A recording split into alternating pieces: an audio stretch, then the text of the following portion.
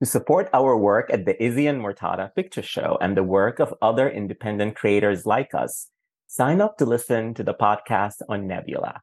Nebula is the creator-owned streaming platform that hosts great videos and podcasts like the one you're listening to now. Sign up today at nebula.tv/picture show, and you will get access to this podcast plus other great podcasts and videos. Sign up at Nebula and help support independent media creators. That's nebula.tv/picture show.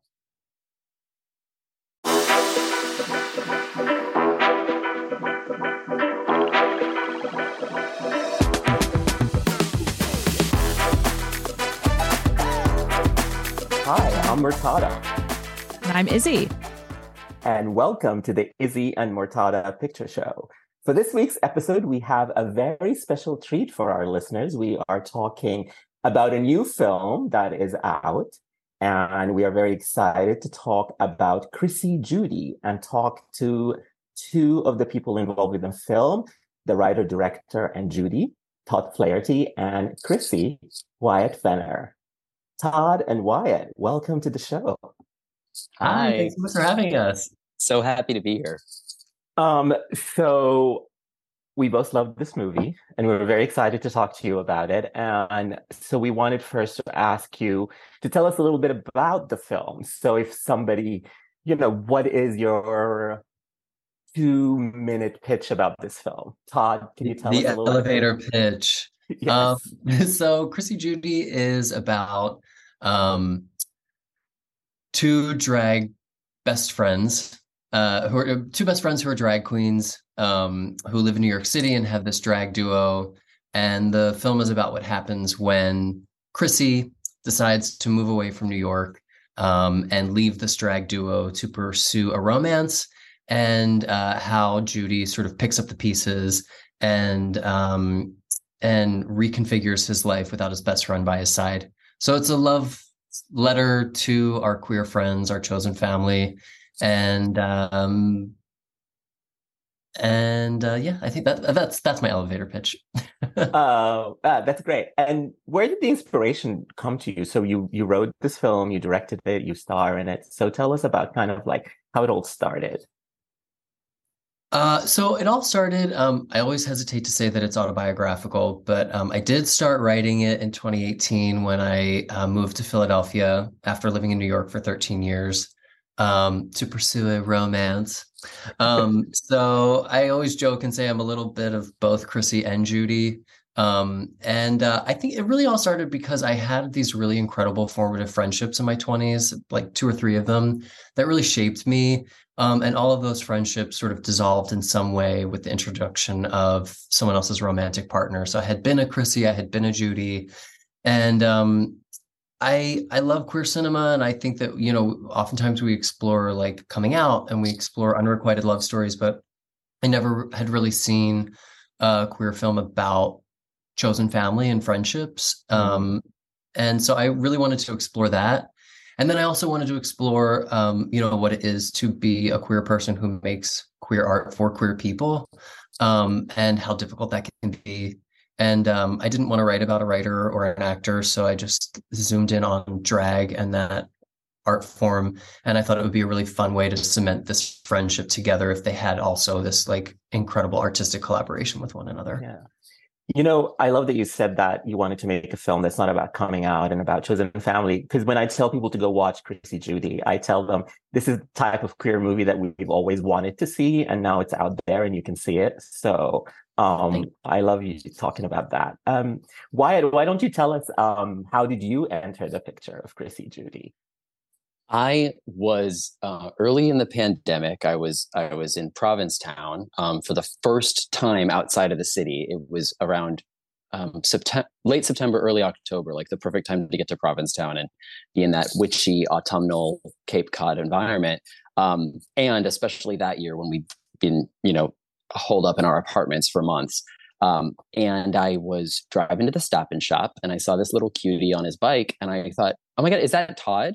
Because years ago, Todd and I had done a reading of a play together. So I sent him a text message and I said, are you in Provincetown? And he said, I'm living here now. I came up here during the pandemic, and we got together for a walk on the beach one afternoon, and the tide was out, and we were walking along the beach and catching up. And in Provincetown, when you're walking along the beach, there are these rock pilings that secure the sand in place.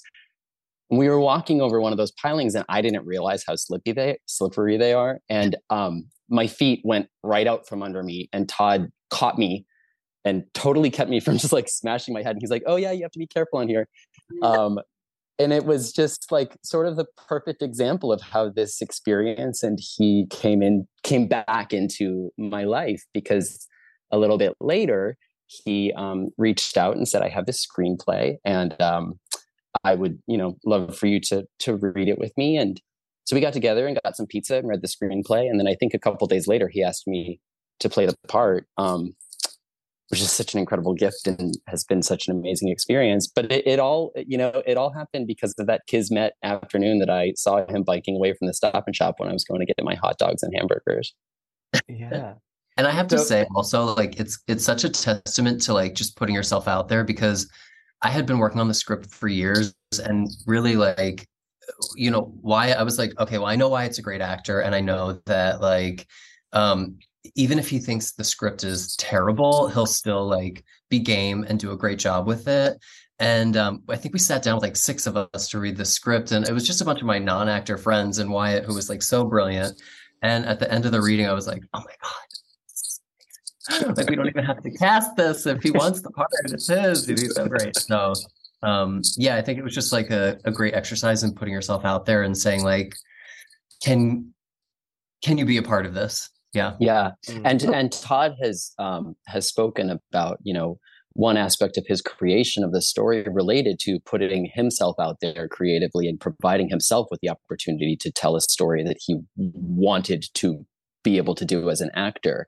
And I think that the empowerment, the self-empowerment that he allowed himself in taking those steps, and then, together, the one foot in front of the other experience that we had in making this film was just really breathtaking and continues to be really inspiring. So yeah, it's been a total thrill. I'd love to ask you more about Provincetown, because I know like that city or town has such a rich history of queer art and life. And how did spending time there influence this film? I mean, did it teach you anything about storytelling and community that ended up in the film? Yeah. So I first came to P-Town in 2010. I was doing a play that was running here that whole summer. And I was like a baby. I was 24, and I didn't really know anything about queer community other than like going to Splash nightclub with like my, boyfriend, you know what I mean? So like I wasn't really connected to the queer scene at all. And when I got up here, I just learned so much about like our history and the idea of chosen family, and like the people who came before me to create work. And I think, obviously P-Town is a queer enclave, but it's also considered the first artist colony in America. Eugene O'Neill was up here in the early 1900s creating work. And so I think that there's just like, there's something in the air up here that just like breeds creativity. And yeah, living up here, I think just really helped me to see, like, I always tell people like the experience of walking through life as a queer people in a heteronormative world is such that your sexuality is always being placed on you by everyone else in the world. Mm-hmm. And so it is the first way that most queer people identify, because that is what we have been taught to do. And when you're in P-Town, I think the population is around like 65 to 70% queer, like year round.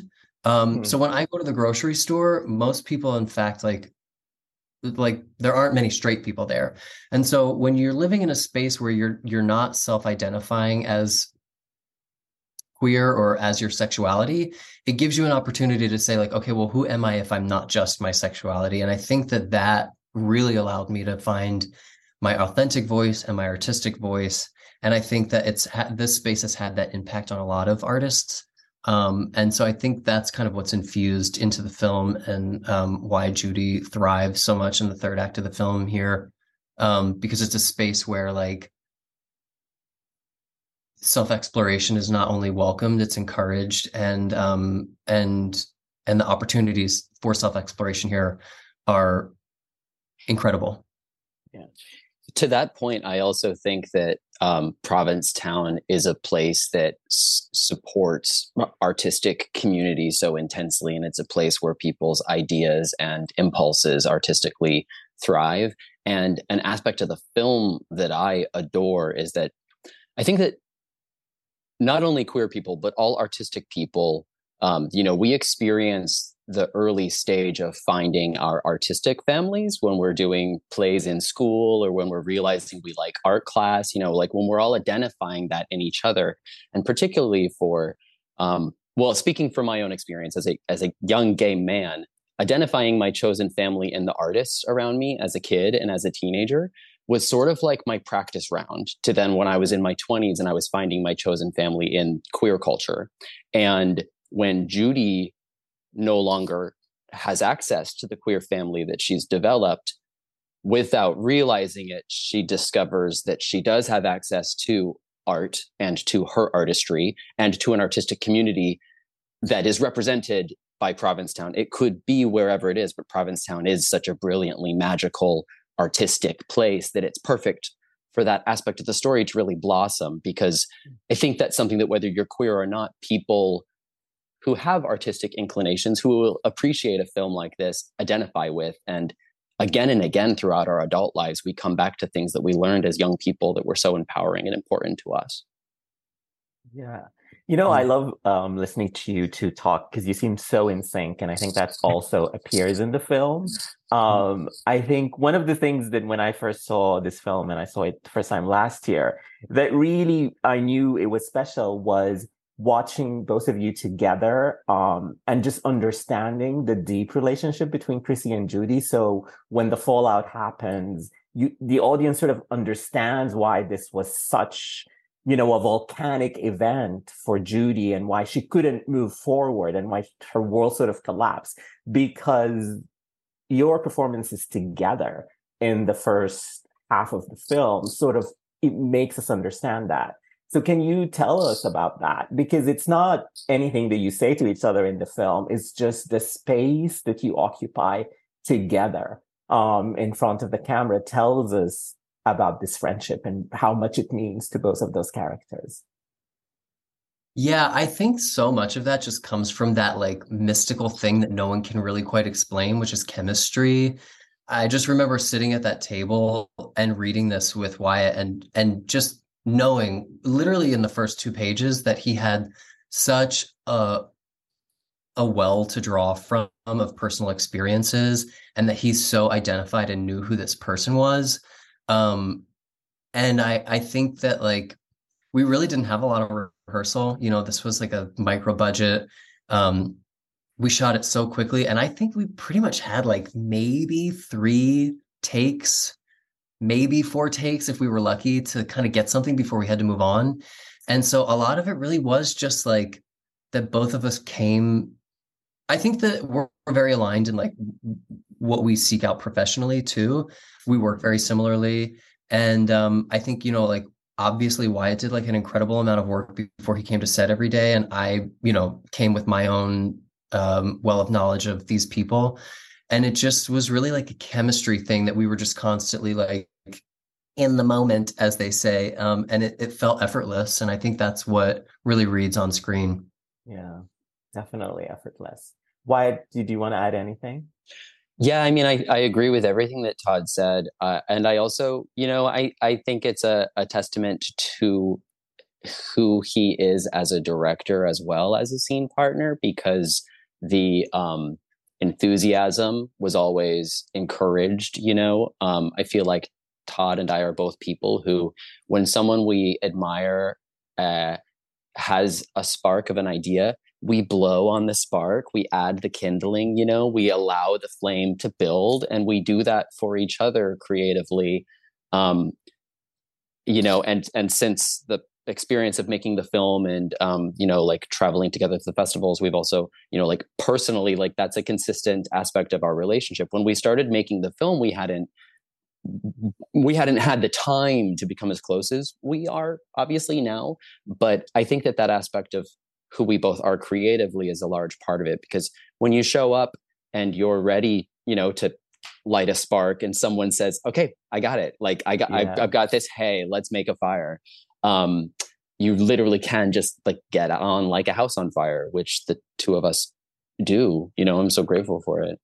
Todd, you mentioned something about not having time to rehearse, not having a big budget. And I just, want to ask you, this movie looks so damn impressive. First of all, for cinematography, especially. Wow. Yeah. Gorgeous. That's my brother. Yeah. And oh, your brother is a cinematographer? My brother is a cinematographer. That's crazy. Yes. It's so good. Yeah. He's a genius. So I wanted to ask you, I guess, two questions. One is about why you chose black and white, and maybe you can talk a little bit about the cinematography, but also just how did you do this? How did you make this movie that feels so amazing and looks so great on such a short time and with what I understand is not that much money? Yeah. So I think it was really just the perfect storm. I've told this story a couple times before. So I wrote this in 2018, and by the fall of 2019, I had a totally different producer. I was out in LA for a couple months and had a completely different creative team. And in early March, she and I, my producer, were location scouting in Philadelphia. And we got the call from our main investor. And he was like, I am so sorry, but I have to pull out. Like, I don't think that you guys are going to be able to make this movie. And we were like, no, it's just going to be a couple weeks and we'll still be in pre-production and everything will be fine. And so we had about like $150,000 to shoot this movie. And even then my producer was like, oh God, this is going to be really tight. And our cinematographer at the time was concerned about it. And then we really had nothing. And I made a short film that summer with my brother for change, I think like, $2,000 or $3,000. And it looked stunning. And it was, he was the cinematographer. We taught his wife how to be our sound mixer on set. And it was just myself and Joey Taranto, who was also in Chrissy Judy, was in the short film. And we shot it for 2 days. And at the end of that, we started sending it through the festival circuit. And, my brother was like, people are really responding to this. I know you're stressing about finding money for Chrissy Judy again, but I think that we can do it for virtually nothing. I think the way we have to do this is just the way we did the short film, which is just a small crew and kind of like what he calls run and gun. And so, or guerrilla style shooting. And so really the final piece that got put together in making it all happen was finding Wyatt and was, not only were we blessed to have his talent, but like I knew that he was down to make this movie and excited to make this movie. So a huge part of producing it was saying like, okay, we're going to shoot, like our first shot together was just running down 78th Street, hailing a cab. And then we got on the Long Island Railroad Express and we went out to Fire Island and we were just shooting a ton of B-roll. And like, that was really like our first day. And so the crew was myself as the director, my brother as a cinematographer who was wearing a billion hats, and his wife we wrangled to be our sound mixer again. And there were a lot of times, of course, where I was like, oh my God, like, is this going to come together? But I think that's also what makes it feel so special is I've since worked on like other bigger projects and it comes with its own level of excitement. But when you have a multitude of voices and more producers and people involved who are saying like, this is what I think, or here's how I think things should move, we were really lucky not to have that. So it was really just Brendan and I saying like, okay, this is what we want it to look like and feel like. And if we can't accomplish that, what's the solution? So I think we were able to make such a tight film on such a short budget, or on such a small budget, because we were able to problem solve really quickly. Mm-hmm. And because everyone who was involved knew how small it was. And I think we all had hopes and visions that it would reach the audience that it's reached. But I think in the filming of it, we were all kind of like, we'll see. I don't know where this is going to go. And I think that like kind of added to the energy and the intimacy and the urgency of the work in the film. Yeah, it really shows. Why did you choose black and white? It looks amazing, but why did you choose it? Thanks. I knew that I wanted to, I just knew when I was writing it that I wanted it to be in black and white. I had recently come off of reading Dancer from the Dance, and I don't know, when you don't have any visual representation of something, like when I read that book, I saw these two queer characters and their friendship, and I was like, it's so crazy how this story is timeless. And I saw that book in black and white. And so when I was thinking of Chrissy and Judy, I saw it in black and white because, first of all, I love black and white films. And I think that there's something like just incredibly romantic about black and white films. And I loved the idea of juxtaposing that with the story of a friendship. But also, in talking about Dancer from the Dance, I just think there's something really timeless about this story of queer friendship that we haven't really ever explored cinematically. And my hope is that people can watch this 10 years from now, 20 years from now, and not really know when the film was shot because it feels so timeless in its story of this friendship.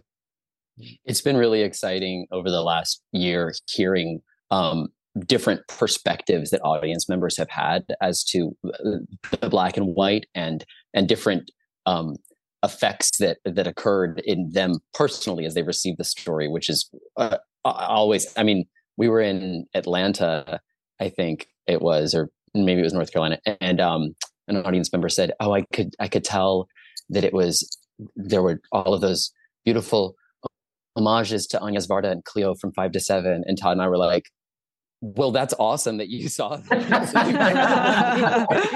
But it's, there's such a wealth of just like cinematic history that cinephiles are so thrilled to apply to such a beautiful story about friendship. And that's also been really exciting to experience. When we were, one of the times we were in Los Angeles, my partner Andrew and I were getting protein shakes after one of the screenings, like a day or two after.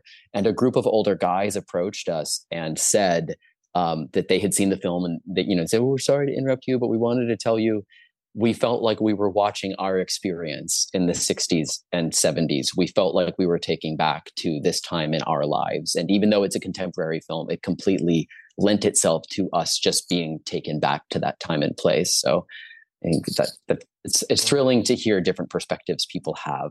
And I personally think that a little nod to the Chrissy and the Judy of it is the duality of black and white. There's always gray space in our relationships, but there is also the yin and the yang. There is the black and the white. There is the Chrissy and the Judy. And I love that aspect of it personally. Well, I think the time I'm stealing that. No, I think like the timelessness is a really interesting way to think about it too, and in terms of those conversations you have about like updating drag, because I think the bar owner says something like, the girls these days dance and lip sync to newer songs. So I was wondering if you could talk about your relationship to drag and how you kind of situate these icons from the 20th century, like Jim Bailey and Judy Garland, and like a different form of drag than I think is very popular these days. Yeah. One of my favorite documentaries is The Queen. If you've never seen it, it's so incredible. It's drag, pageant culture in the 60s, and it's really, if you want to deep dive in, it's kind of the moment that like Crystal LaBeija forms ball culture from being discriminated against in this world. And the first time I saw The Queen, I was like just blown away about the idea of female impersonation and where it comes from and how it's evolved over the years. And I wanted to explore that in this film because I think that we don't ever talk about RuPaul or Drag Race in the film. And I think that show has had such an incredible impact on drag, but it has also shifted completely how we look at drag. And when I was coming up in New York, as like a teenager and seeing drag for the first time, I had a completely different experience with it. And I feel like it was a little more open to different interpretations, whereas now it does feel a little more homogenized and like what people are looking for in a drag show, which is dancing and, Beyonce songs. And that's all valid and great. But I really wanted to explore this character who had an affinity for this time gone by. And yeah, the things that I've seen about Jim Bailey, I mean, he seems incredible. And I had heard a story about him. Jim Bailey was a female impersonator who mostly did Judy and Barbara, and he had a show on the Vegas Strip. And one of my favorite stories about him is that apparently someone was seeing one of his shows, and there was a couple sitting in front of them, like this old New York couple, and the husband's like, "I thought Judy died. I thought Judy died," and the wife sitting next to him goes, "That's her daughter. It's her daughter." And so, like, even that this man was like tricking these these people on vacation, thinking that they were seeing Liza Minnelli do an impersonation of her mother. And so I thought that there was like something about that would really that Judy wanted to explore that other queens might not be today. Yeah, so I think that's where all that came from. I grew up listening to that music. My mom was an opera singer, and my grandfather was a jazz pianist. So I sort of lived in that world musically. We didn't have a lot of pop culture in the house when I was growing up, for good and for bad. So I also just wanted to play with that style, and I think it also works really well with the black and white. Yeah. I loved hearing you say as time go by, because here on this podcast, we love people from time that went by. And also, I'm literally wearing a Barbara Streisand sweatshirt right now. Yes. And we also love actors and acting. So I want to talk to you about that, about your performances. And you talked a little bit maybe about your inspiration, but I want to hear specifically from both of you about, is there an actor, an actress, a performance that sort of inspired what we see from you as Judy and as Chrissy? Mm-hmm. Wait, why? I'll let you tell that first, because I feel like you had maybe you've answered this sort of before, and I was really blown away by your answer. I definitely, I didn't have any experience in drag specifically before we started making the film. But when I was a little kid, the dress up box in kindergarten and preschool was like my heaven. So when we got into the drag aspect of it, it was very second nature for me to play dress up and turn into a gorgeous woman. And as Todd likes to say, a total monster. But specifically as Chrissy in drag, I was and feel very inspired by Sarah Jessica Parker and Shelley Duvall. And one time I was asked this question, someone asked, what drag queens inspired you? And I spoke about the actual cis women who inspired me, because that was the way that I approached it creatively. And someone said, like, well, they're not drag queens. That's ridiculous. And I thought, well, I guess I was being my own drag queen. Yeah, I was like, and it is like an homage to these women. Yeah, totally. And like Bailey, he also adored Betty Davis, who by all means is, not a male actor, but absolutely an icon and aspirational actor as far as I'm concerned. So from the drag perspective, I was absolutely inspired by those women. Those three women were sort of my touchstones, and the femininity that I approached to embody as Chrissy in drag. And as far as the other aspect of Chrissy, I would have to think if there's a specific actor that I was thinking of as far as inspiration. There wasn't someone that I was looking to their work.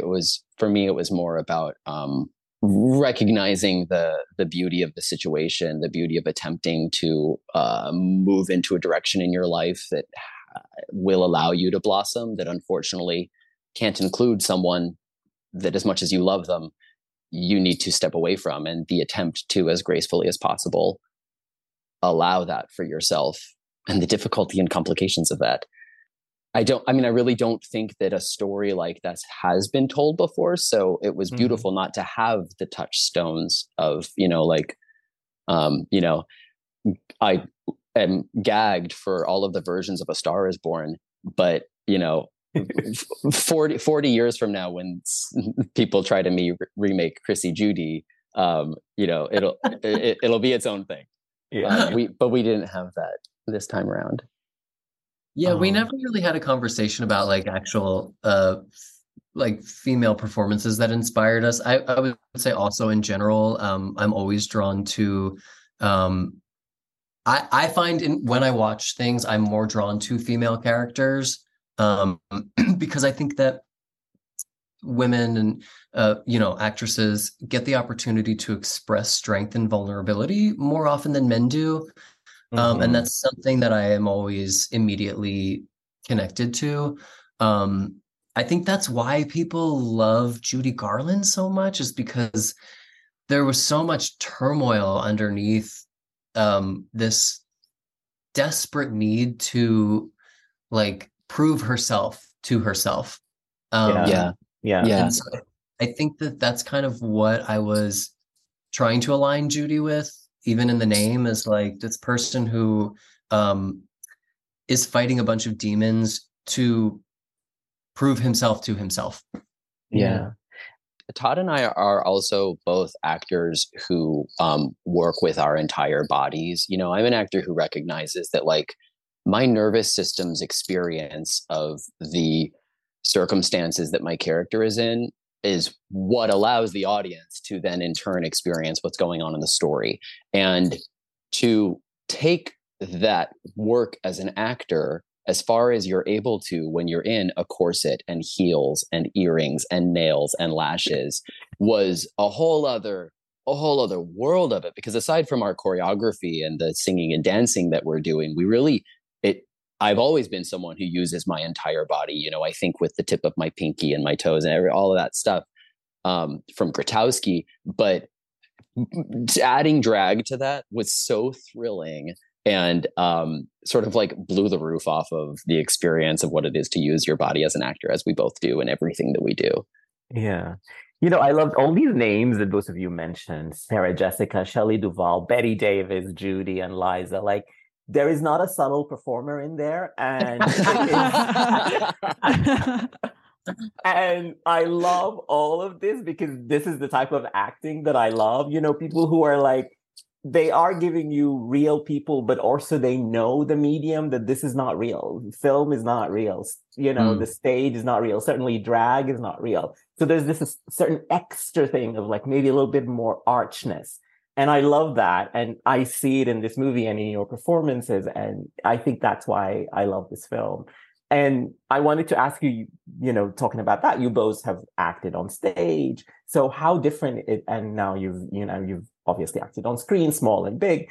And so what's the difference? Like if somebody were to ask you, what's the difference between doing something in front of the camera and doing it in front of a live audience? I think, you know, the old saying is true. The theater is an actor's medium and film is a director's medium.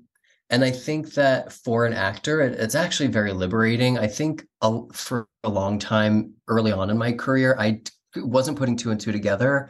And so I was trapped in my own need to have control of my performance on film. And now I really understand, like, every take is just an opportunity to rehearse and to try something new.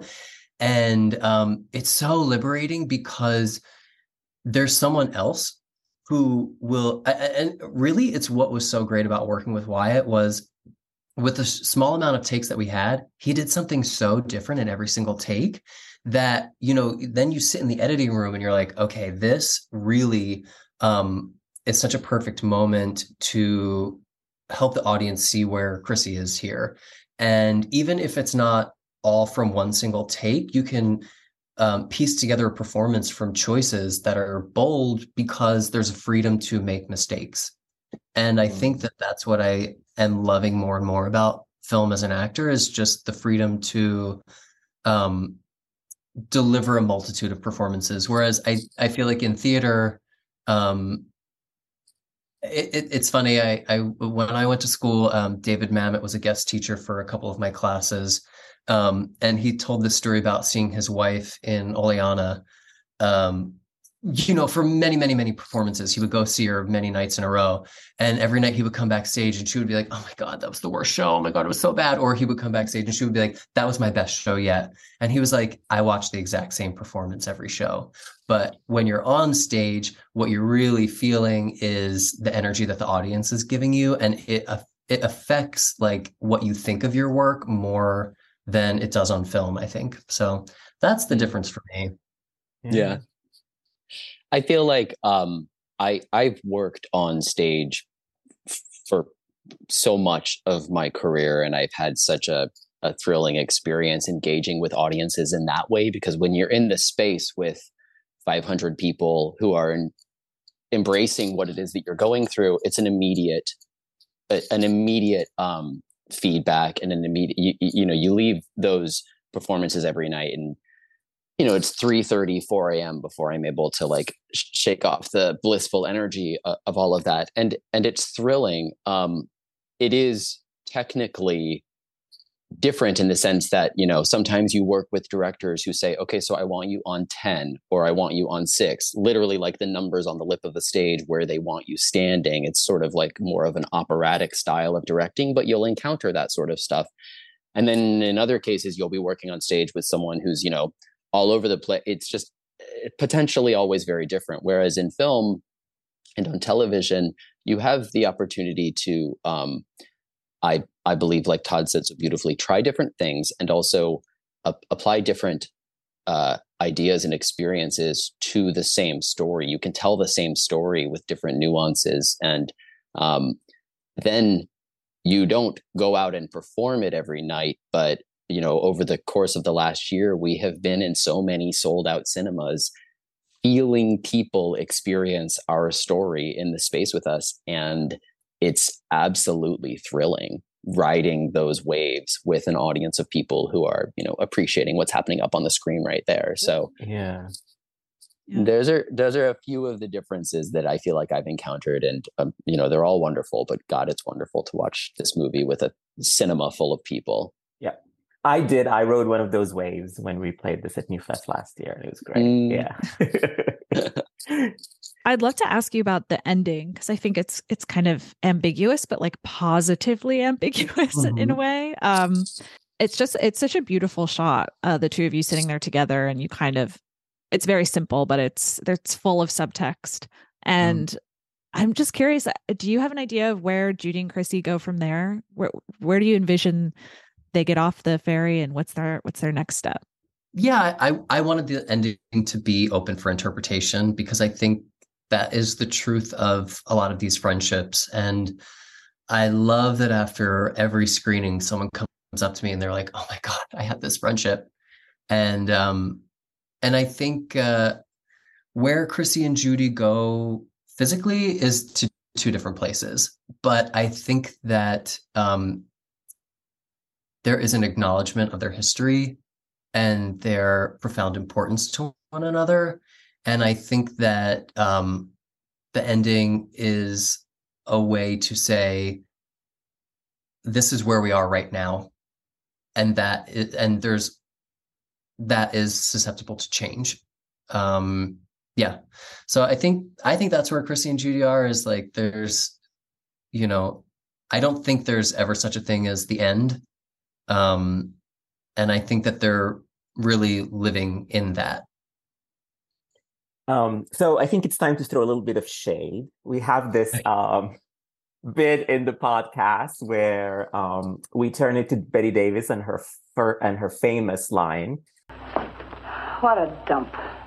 So so I'm gonna ask you, since we were talking about all these, about acting and actors and actresses and all these wonderful people you mentioned, and who would you throw shade at? Any actor in history, somebody you look at a little bit askance, they haven't moved you. Okay. Be shady for, a minute or two and tell us that. Maybe like an overrated performance or something, Oh God. My God. That won't get you in trouble. We don't want to get you in trouble.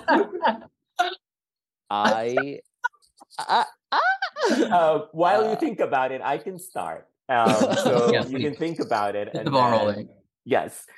So I recently saw a film that's, I think, is going to be out by the time this podcast is out. It's called Air. It stars Ben Affleck and Matt Damon. And that movie was not for me. And it's sort of like, not only because it's a story about mostly men in suits in offices, which is like boring, but also even the performances of Matt Damon and Ben Affleck, which could theoretically have all these sort of like going from the outside in, like Ben Affleck has this wig that is completely funny, and Matt Damon has put on weight, and all these sort of like transformational things that you would think would make somebody who likes acting that is a little bit bigger than usual go, oh yeah, I like this. But no, this was so boring. And because all they were talking about was corporate marketing, and who the fuck cares? This is my dump for this week. Ben and Matt, whatever.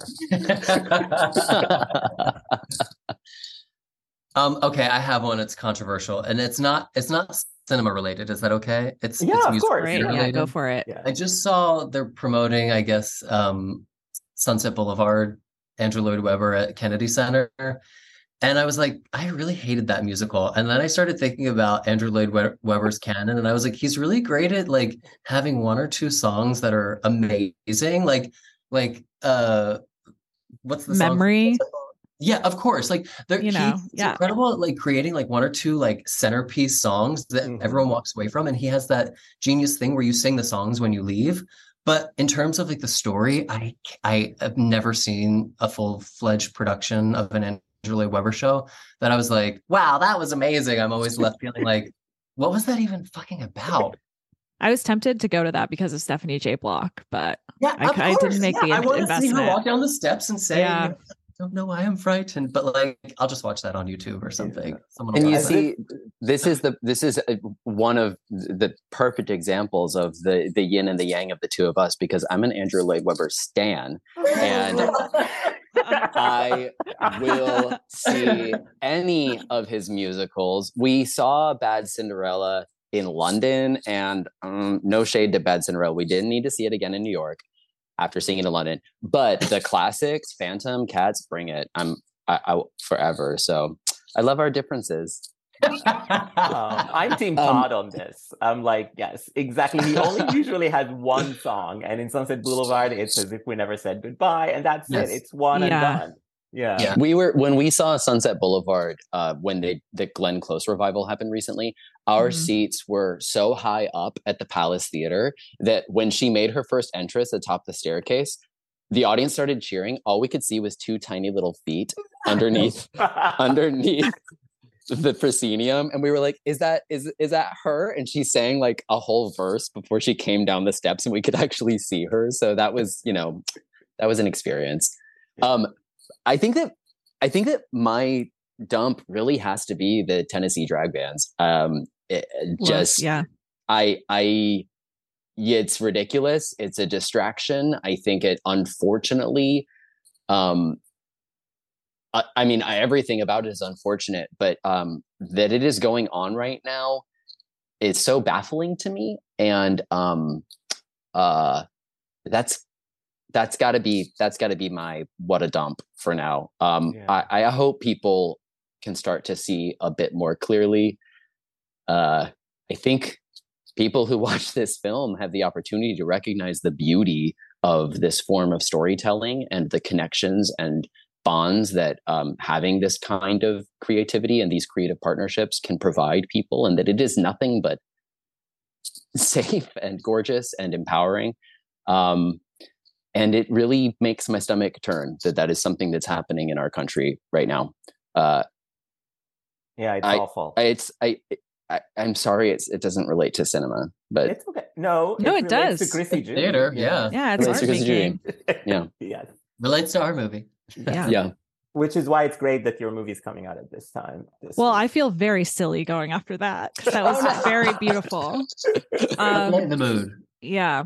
Well, I was going to say, I've been writing about Michelle Yeoh for the past 2 weeks, writing a very long essay about her. So I was going to just dump Louise Reiner and her performance in The Good Earth, for which she won an Oscar. In Yellowface. And I think that's shitty. And so I would just dump that from history and lift up Michelle Yeoh as the first Asian woman to win that award. Yeah. Bravo. Yeah. Bravo. Todd and Wyatt, this has been such a pleasure to have you. This is a great conversation. Thank you so much for coming and to talk to us. And we wish you all the success with this wonderful film as it rolls out. And I would like you to let our listeners know where they can see the film, where it's playing, when it's coming out, and all that good information? We're rolling out in theaters. We'll be in Los Angeles starting Friday, March 31st. And then we'll be in New York at the Village Cinema East starting April 7th, and in San Francisco also on April 7th. And then I believe we'll be on all video on demand platforms on April 4th. So wherever you rent or buy movies, iTunes, Amazon, that's where we'll be. So if you're not in one of those major cities, we hope that you can find us there. And if you're in one of those major cities, treat yourself to the cinematic experience and see the film in a theater, because it's such a special movie to watch with an audience full of strangers, and you will have a wonderful time. Yeah, it is gorgeous. And yes, don't miss it if you get a chance to see it in the big screen. And Todd and White, where else can people find you online, if you can tell our listeners that? You can find me, Todd Flaherty, at Todd Flaherty on Instagram. And I am on Twitter, but I never tweet. So it's TODDFLAHERTY.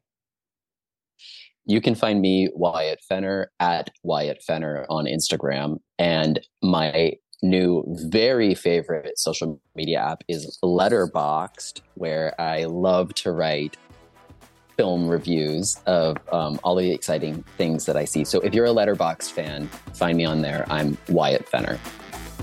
You can find me on Twitter at BK Rewind, and on Instagram at BK Rewind, and on YouTube, Be Kind Rewind. And you can follow the show at I Am Picture Show on Twitter and Instagram. And I'm on Twitter at ME_says, on an Instagram at Mortada_E. Yes, I still use the underscore. And until next time, thank you for listening.